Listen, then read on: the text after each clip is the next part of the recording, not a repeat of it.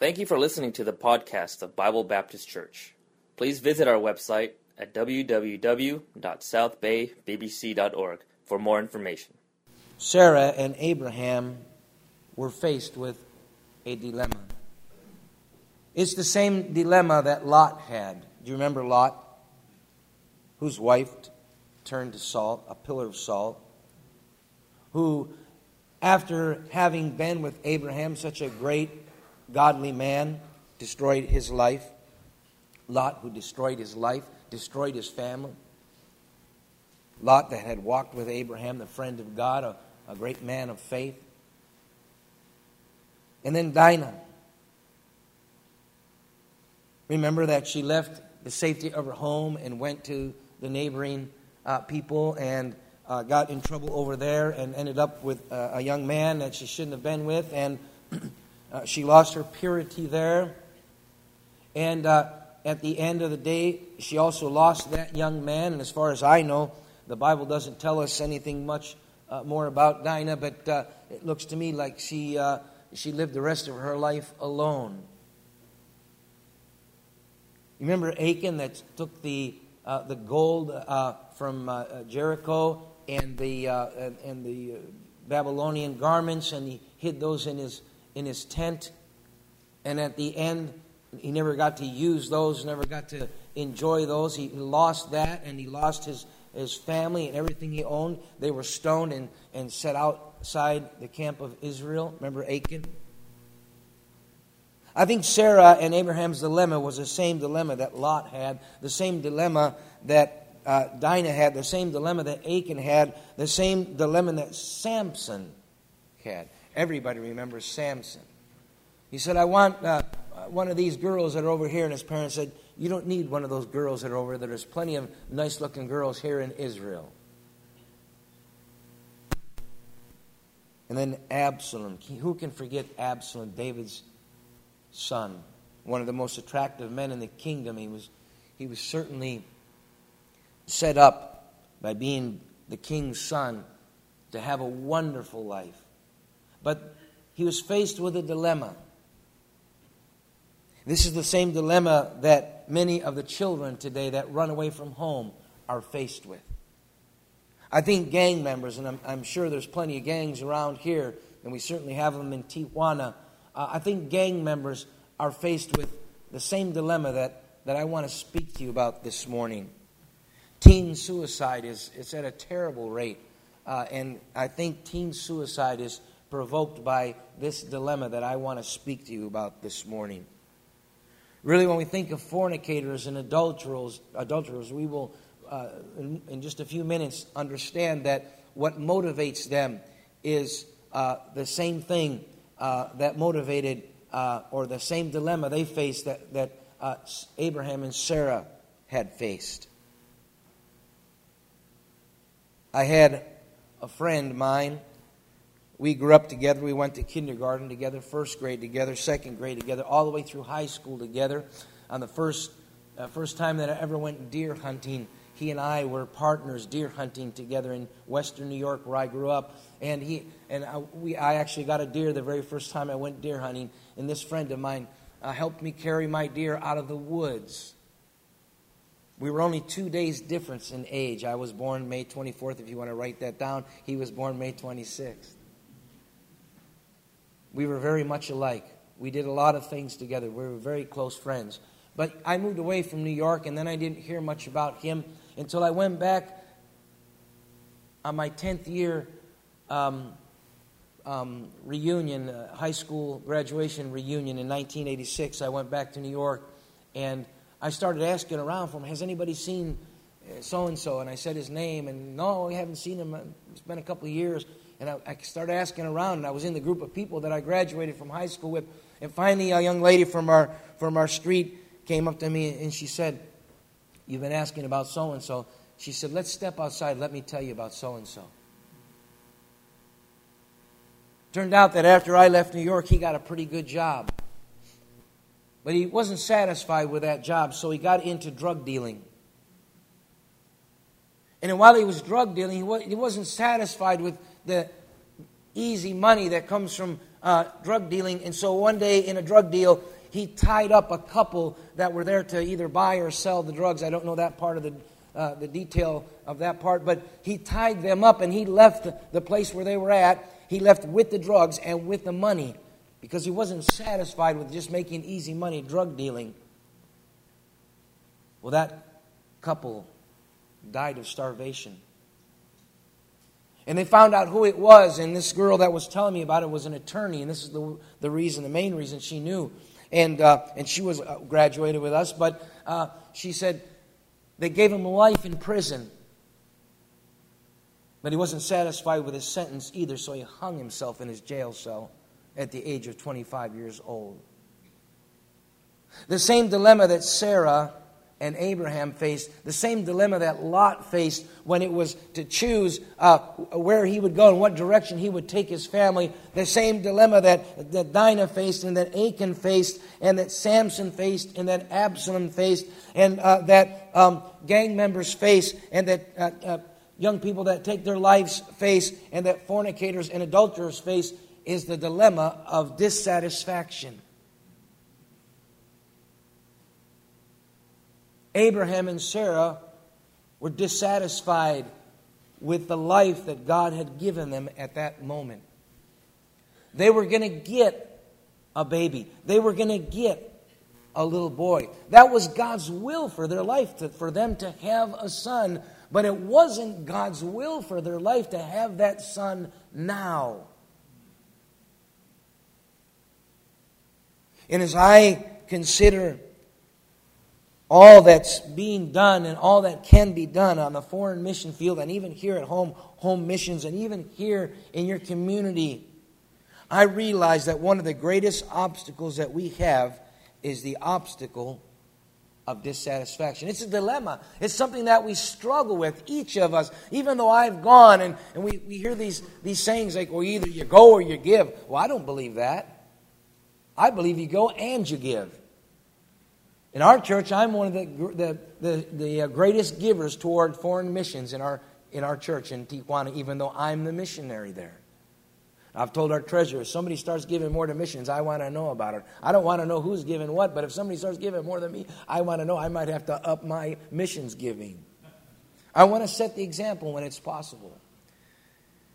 But you realize, as I do, that we all struggle with dissatisfaction. Let me illustrate it to you this way. I remember, and probably at least half of this crowd, or part of this crowd will remember with me, back in the day when television was just black and white. That's all you had. When color television came out, it was like one person on the whole block, or just one of 50 of my friends had a color television, and everybody was over at their house watching the color television. But nobody has a color television anymore. Everybody has plasma. Some people have had to remodel their living room to get the wall big enough to have their plasma up on their wall. It used to be that we'd put video cassettes, to have a little movie or whatever for your kids, videos for your kids. We don't have that anymore. Now it's Blu-ray. Now it's online. Now it's Netflix. We used to be satisfied with the black and white. Are you following me so far? It wasn't too long ago, and most of you here in this room will remember when cell phones first came out. I remember the first cell phones, they were in cars. And the car had an antenna on the roof somewhere to make that thing work. And I remember that they started selling these fake antennas that people would just stick on their cars to make it look like they had a phone. Amen? You remember? Some of you had those. Amen? Well, the cell phone's a great invention. I have one. I left it in the car, but I have one, and I think they're great. I think probably everybody ought to have one, if they can have one. But when cell phones first came out, there were these little flip things, and they flipped it and they had buttons on it.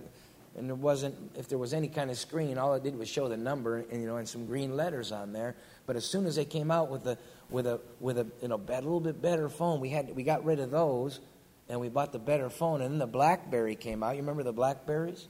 and then the chocolate phone, and then the smartphone, and then the iPhone. And that's not an iPhone. It was i5, i6, i7. I don't know where we're at nowadays, but I know this. Those of us that had a smartphone weren't satisfied with it. We had to get an iPhone. Is anybody listening this morning? Even though, I was going to say Samsung, but it's probably not good timing for Samsung, amen? But when we had that old phone or that old smartphone worked just as good, but just because it's the new thing. And then they came out with the iWatch. I don't even know what it's called.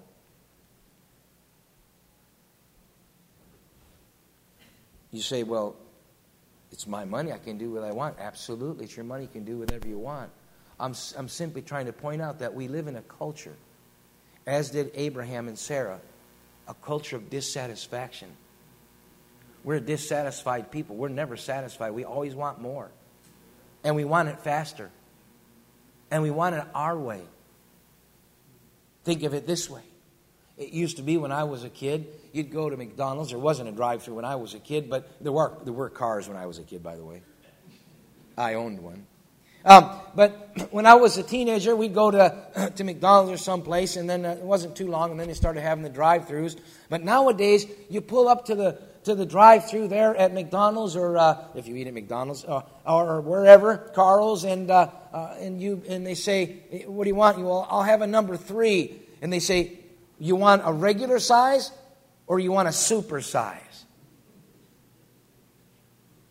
No wonder we're overweight. I mean, for 30 years, we were satisfied with just the regular size. Is anybody listening this morning? You know, back in the day, we'd go into 7-Eleven and get us a coffee for 50 cents and a pack of donuts or whatever. Good health food, amen. Now it's not a 50-cent coffee. And by the way, you can still get a 50-cent coffee, I think, in a lot of places. And probably a dollar would be about the top. You would pay $1.20 or 30 someplace. But no, we're not satisfied with that. We have to have a $4 or a $5 caramel latte. Or whatever it is that you like. That got kind of close to home. Used to be we'd look forward to buying a good Chevy. Chevy's a car. At least it used to be. Or a Ford. No, now we need to have a Lexus. Some people are thinking about buying a Hummer. You say, is there anything wrong with that? If I tithe and I give my missions offering and I have money, God's blessed me. If I buy a Hummer, not at all. Nothing wrong with having a Hummer. Nothing wrong with having an iPhone, i6, i7, i8. Nothing wrong with that. I'm simply trying to point out that we live in a society of dissatisfaction. And if we're going to get something done for God, if we're going to go beyond where we're at now, we're going to have to deal with this dilemma. You see, Abraham and Sarah, they just didn't make a mistake. It was a grave mistake. And it was seeded by dissatisfaction in their heart. God had already given them all that they needed at that time. He was going to give them more later on. And He gave them more later on. But when Hagar was given over to Abram to wife, and she conceived by him, their son was born. His name is Ishmael. And if you don't know the descendants of Ishmael, let me tell you who they are. They're the ones that struck the towers in New York.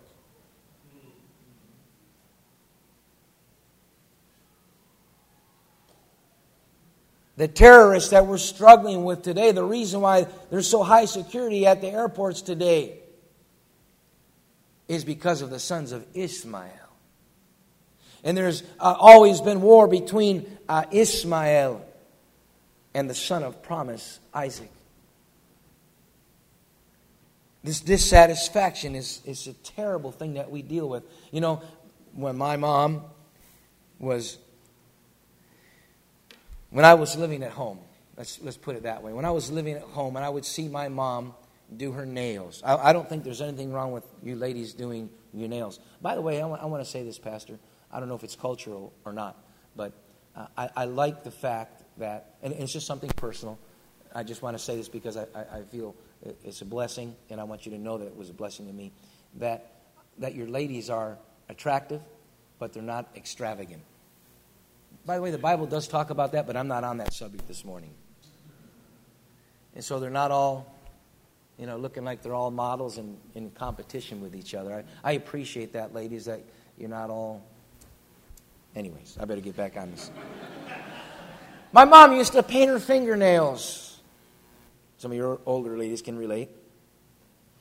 And, she'd file her nails with her own file.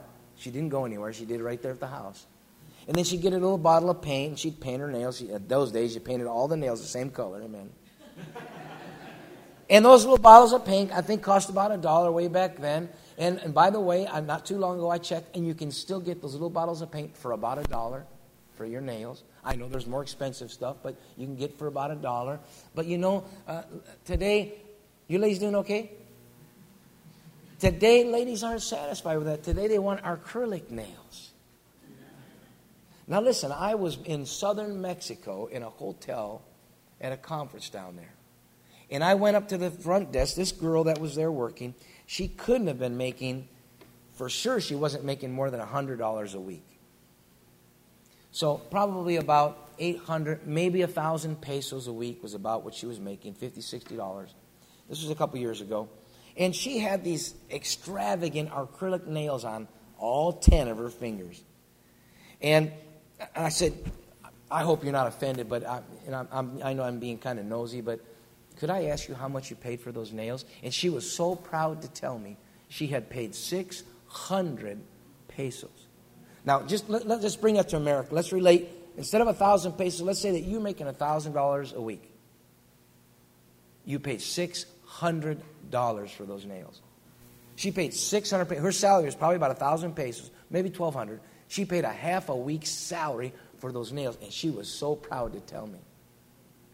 I'm talking about dissatisfaction. I'm talking about we have a children's home, and a few years back when we had a lot more kids, we had over 50 kids. Now we have about 20. But we had a lot of girls. I think we had 28 girls at that time. And we started noticing the electric bill was getting higher and higher every month. And so we did some investigating and found out that our girls that had straight hair were curling their hair, and the girls that had curly hair were pressing their hair to make it straight.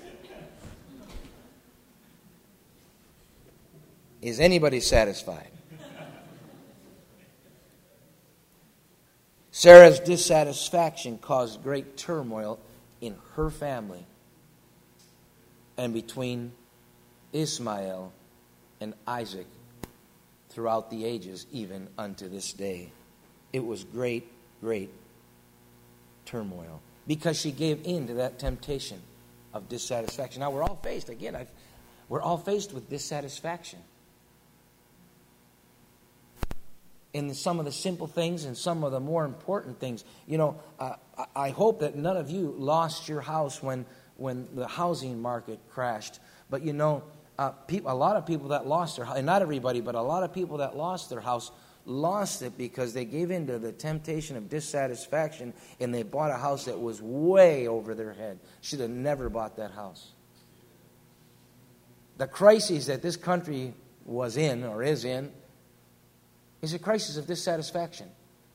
People are not satisfied anymore with what they have. They want more, and they want it faster, and they want it bigger, and they want it now. And that's going to limit what we're going to do in missions. It's even going to limit the missionary on the foreign field. We've got to be careful. We've got to analyze what we're doing. That's why I said adultery. Think about adultery. What is adultery? It's some man, or today it's pretty popular for the women to be unfaithful.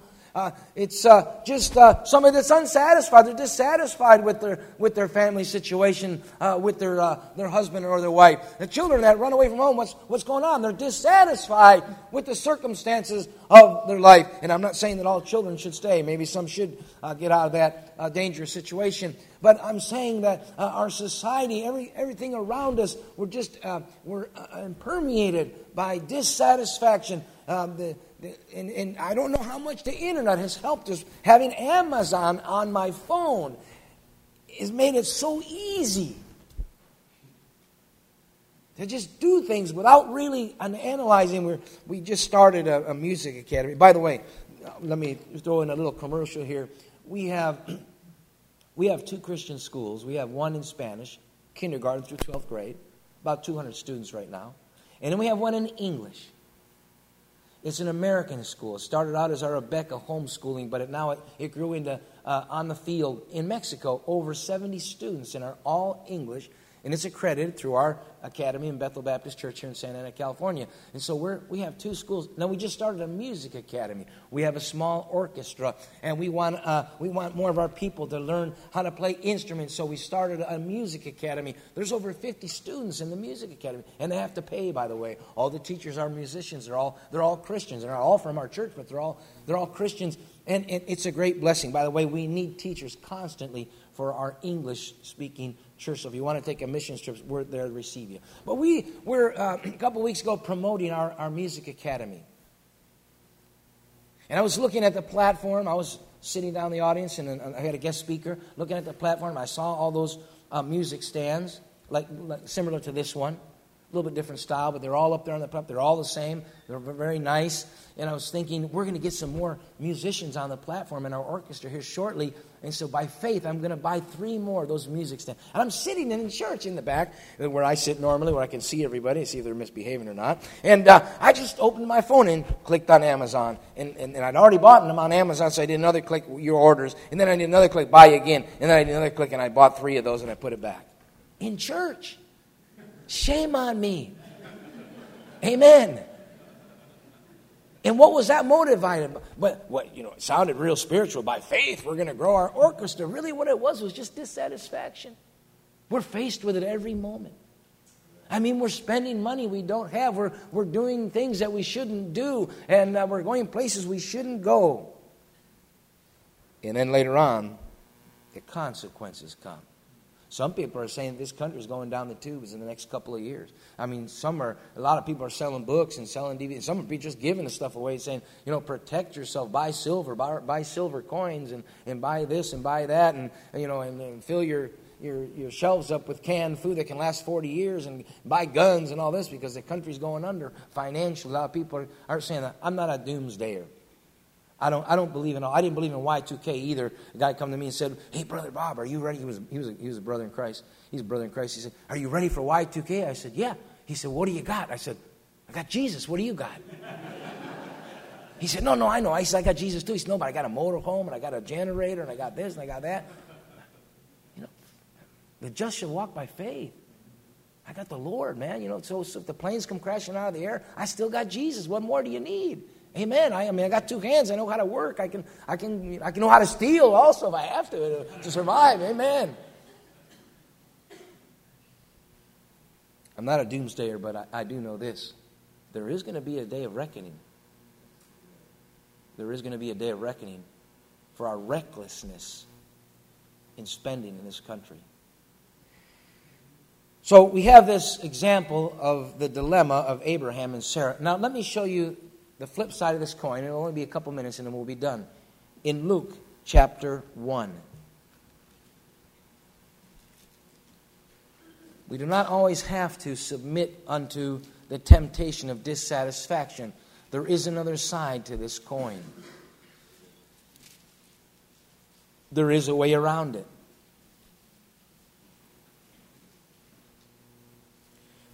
Luke chapter 1 and verse 5.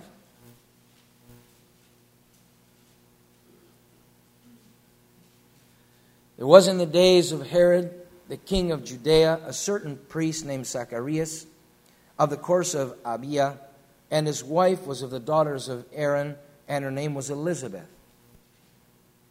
And they were both righteous before God, walking in all the commandments and ordinances of the Lord, blameless. And they had no child, because that Elizabeth was barren, and they were both now well stricken in years. Now, who does this couple remind you of? They were well stricken in years. They didn't have a child. They were walking with the Lord. Sort of remind you of Abraham and Sarah. Verse 11. Well, just verse 8. Verse 8. And it came to pass that while he executed the priest's office before God in the order of his course, according to the custom of the priest's office, his lot was to burn incense when he went into the temple of the Lord. And the whole multitude of people were praying without at the time of incense. And there appeared unto him an angel of the Lord standing on the right side of the altar of incense. And when Zacharias saw him, he was troubled, and fear fell upon him. But the angel said unto him, Fear not, Zacharias, for thy prayer is heard, and thy wife Elizabeth shall bear thee a son, and thou shalt call his name John. Let's just stop there for a second. When that angel said, thy prayer is heard, I want to be honest here and say that I think they had long stopped praying for a child. I believe they prayed earnestly for a while, but the day came when Elizabeth was past the way of the women to have a child. And there was no more need to be praying for a child. She wasn't going to have a child. But they had prayed for a long time. And they had served faithfully their Lord. Verse 14, And thou shalt have joy and gladness, and many shall rejoice at his birth. For he shall be great in the sight of the Lord, and shall drink neither wine nor strong drink. And he shall be filled with the Holy Ghost, even from his mother's womb. And many of the children of Israel shall he turn to the Lord their God. And he shall go before him in the spirit and the power of Elias, to turn the hearts of the fathers to the children, and the disobedient to the wisdom of the just, to make ready a people prepared for the Lord. And this is John the Baptist, of whom Jesus said, of those born among women, I guess that's most of us, no greater than John. John was the greatest of the prophets. He was the one that said, Behold, the Lamb of God that taketh away the sins of the world. It was John that baptized the Lord Jesus Christ. It was John that gave his head for the cause of Christ. So here's this couple. They're not satisfied with the circumstances of their life. They want a boy. That was natural for any Israelite woman at that time, and even today in most cultures. But beyond that, they were serving the Lord, and they wanted someone to come behind them and to take their inheritance on in the Lord. And they prayed and prayed and prayed, and they were faithful in their giving. They were faithful in their service to God. They were faithful in their living to God. They obeyed all the commandments. They were separated. They were consecrated. They were very godly people, yet they prayed and prayed, earnestly prayed and prayed and prayed, and the answer did not come. And they were unsatisfied. They wanted the answer. They wanted that child, and they kept praying, they kept praying, they kept praying. They came, I believe, when they stopped praying, but if they continued to pray, it's okay. Either way, it's the same. But they never acted upon their dissatisfaction like Sarah and Abraham, like Lot. You see, Lot wasn't satisfied. The Bible says that the part of the pastures, the camp, the grounds that he took, the area, the land that he chose was like the very garden of God. But he wasn't satisfied with the garden. He wasn't satisfied to be with his uncle. He wasn't satisfied with that area that was just like the Garden of Eden, really is what it means. He went on into Sodom and Gomorrah. And he wasn't satisfied with just being in Sodom and Gomorrah. We find him sitting in the gate with the elders of the city. He got more and more involved because of his dissatisfaction. And each of those that we mentioned earlier, Achan. You know, when the children of Israel left Egypt, they left wealthy, very wealthy. I mean, they were so wealthy. They had gold, and they had silver, and they had precious jewels hanging all over their bodies. I mean, they just, when they brought for Moses the offering for the tabernacle, he said, "God, it's too much. Forget it. No, bring any more." I mean, there was just a pile of gold and silver. I mean, they got 400 years' pay in one night. Achan was already rich.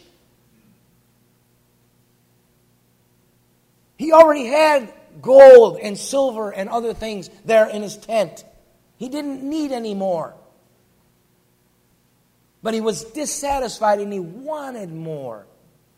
And he knew it was wrong, and he took more. Samson, Absalom, and so many other examples that we could use. But here's the good example. In the midst of their dissatisfaction, they decide they're just going to pray about it. What a novel idea for a Christian. Just pray about it. How much more could we do for missions? I suspect that there are folks in churches all over America today that God's calling them to the mission field. But there are still some things they want here in America. I got saved in 1987 in a business meeting. All of you that are business owners, witness to the people that come to your business. Witness to the suppliers, witness to the vendors, witness to your clients, witness to them, because I went into a business in Santa Ana, California, and to try to sell a book that I had written.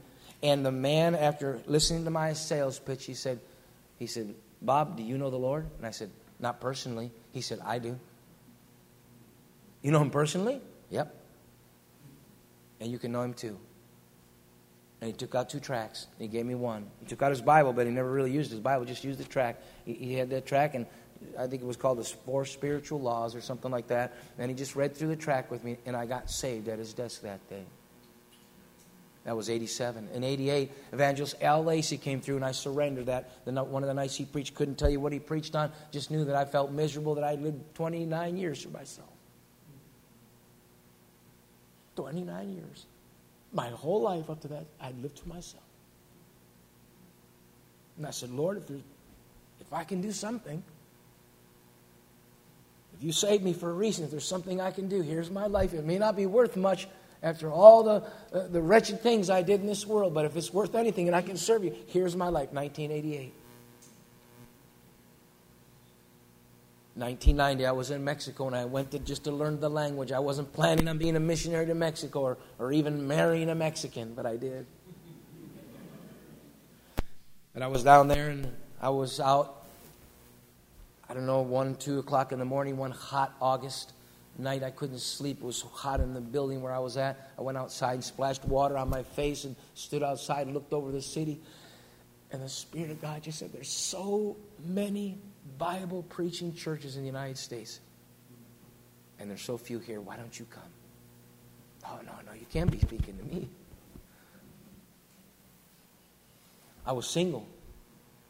I hadn't even been to Bible college or anything like that, but yet God was burdening my heart for Mexico. I wonder how many Christians are in American churches today. They're still dissatisfied. They haven't gotten enough. They haven't gotten enough saved up. My wife and I have a couple of friends.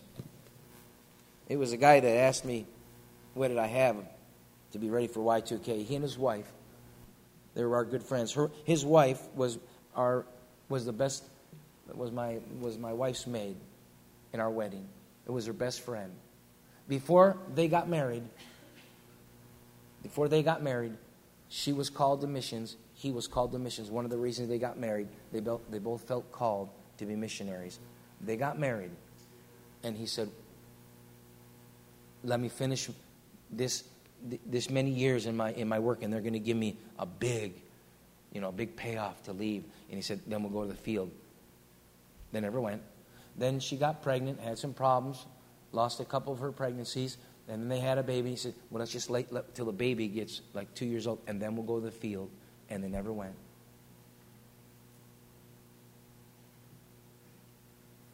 25 years have passed since they've been called to the mission field, and they never went because of dissatisfaction. I wonder how many Christians, preacher, are in our churches today looking for something else.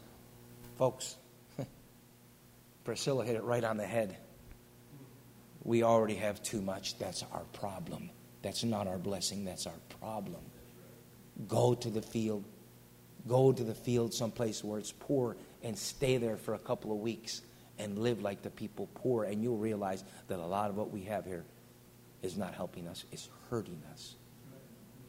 May God help us with this obstacle of dissatisfaction. May we learn to just pray through these things and be satisfied with what God has given us. Now, Paul said to Timothy, that having raiment and shelter, we should be satisfied with that. We're long past that, and yet we're still dissatisfied. May God help us.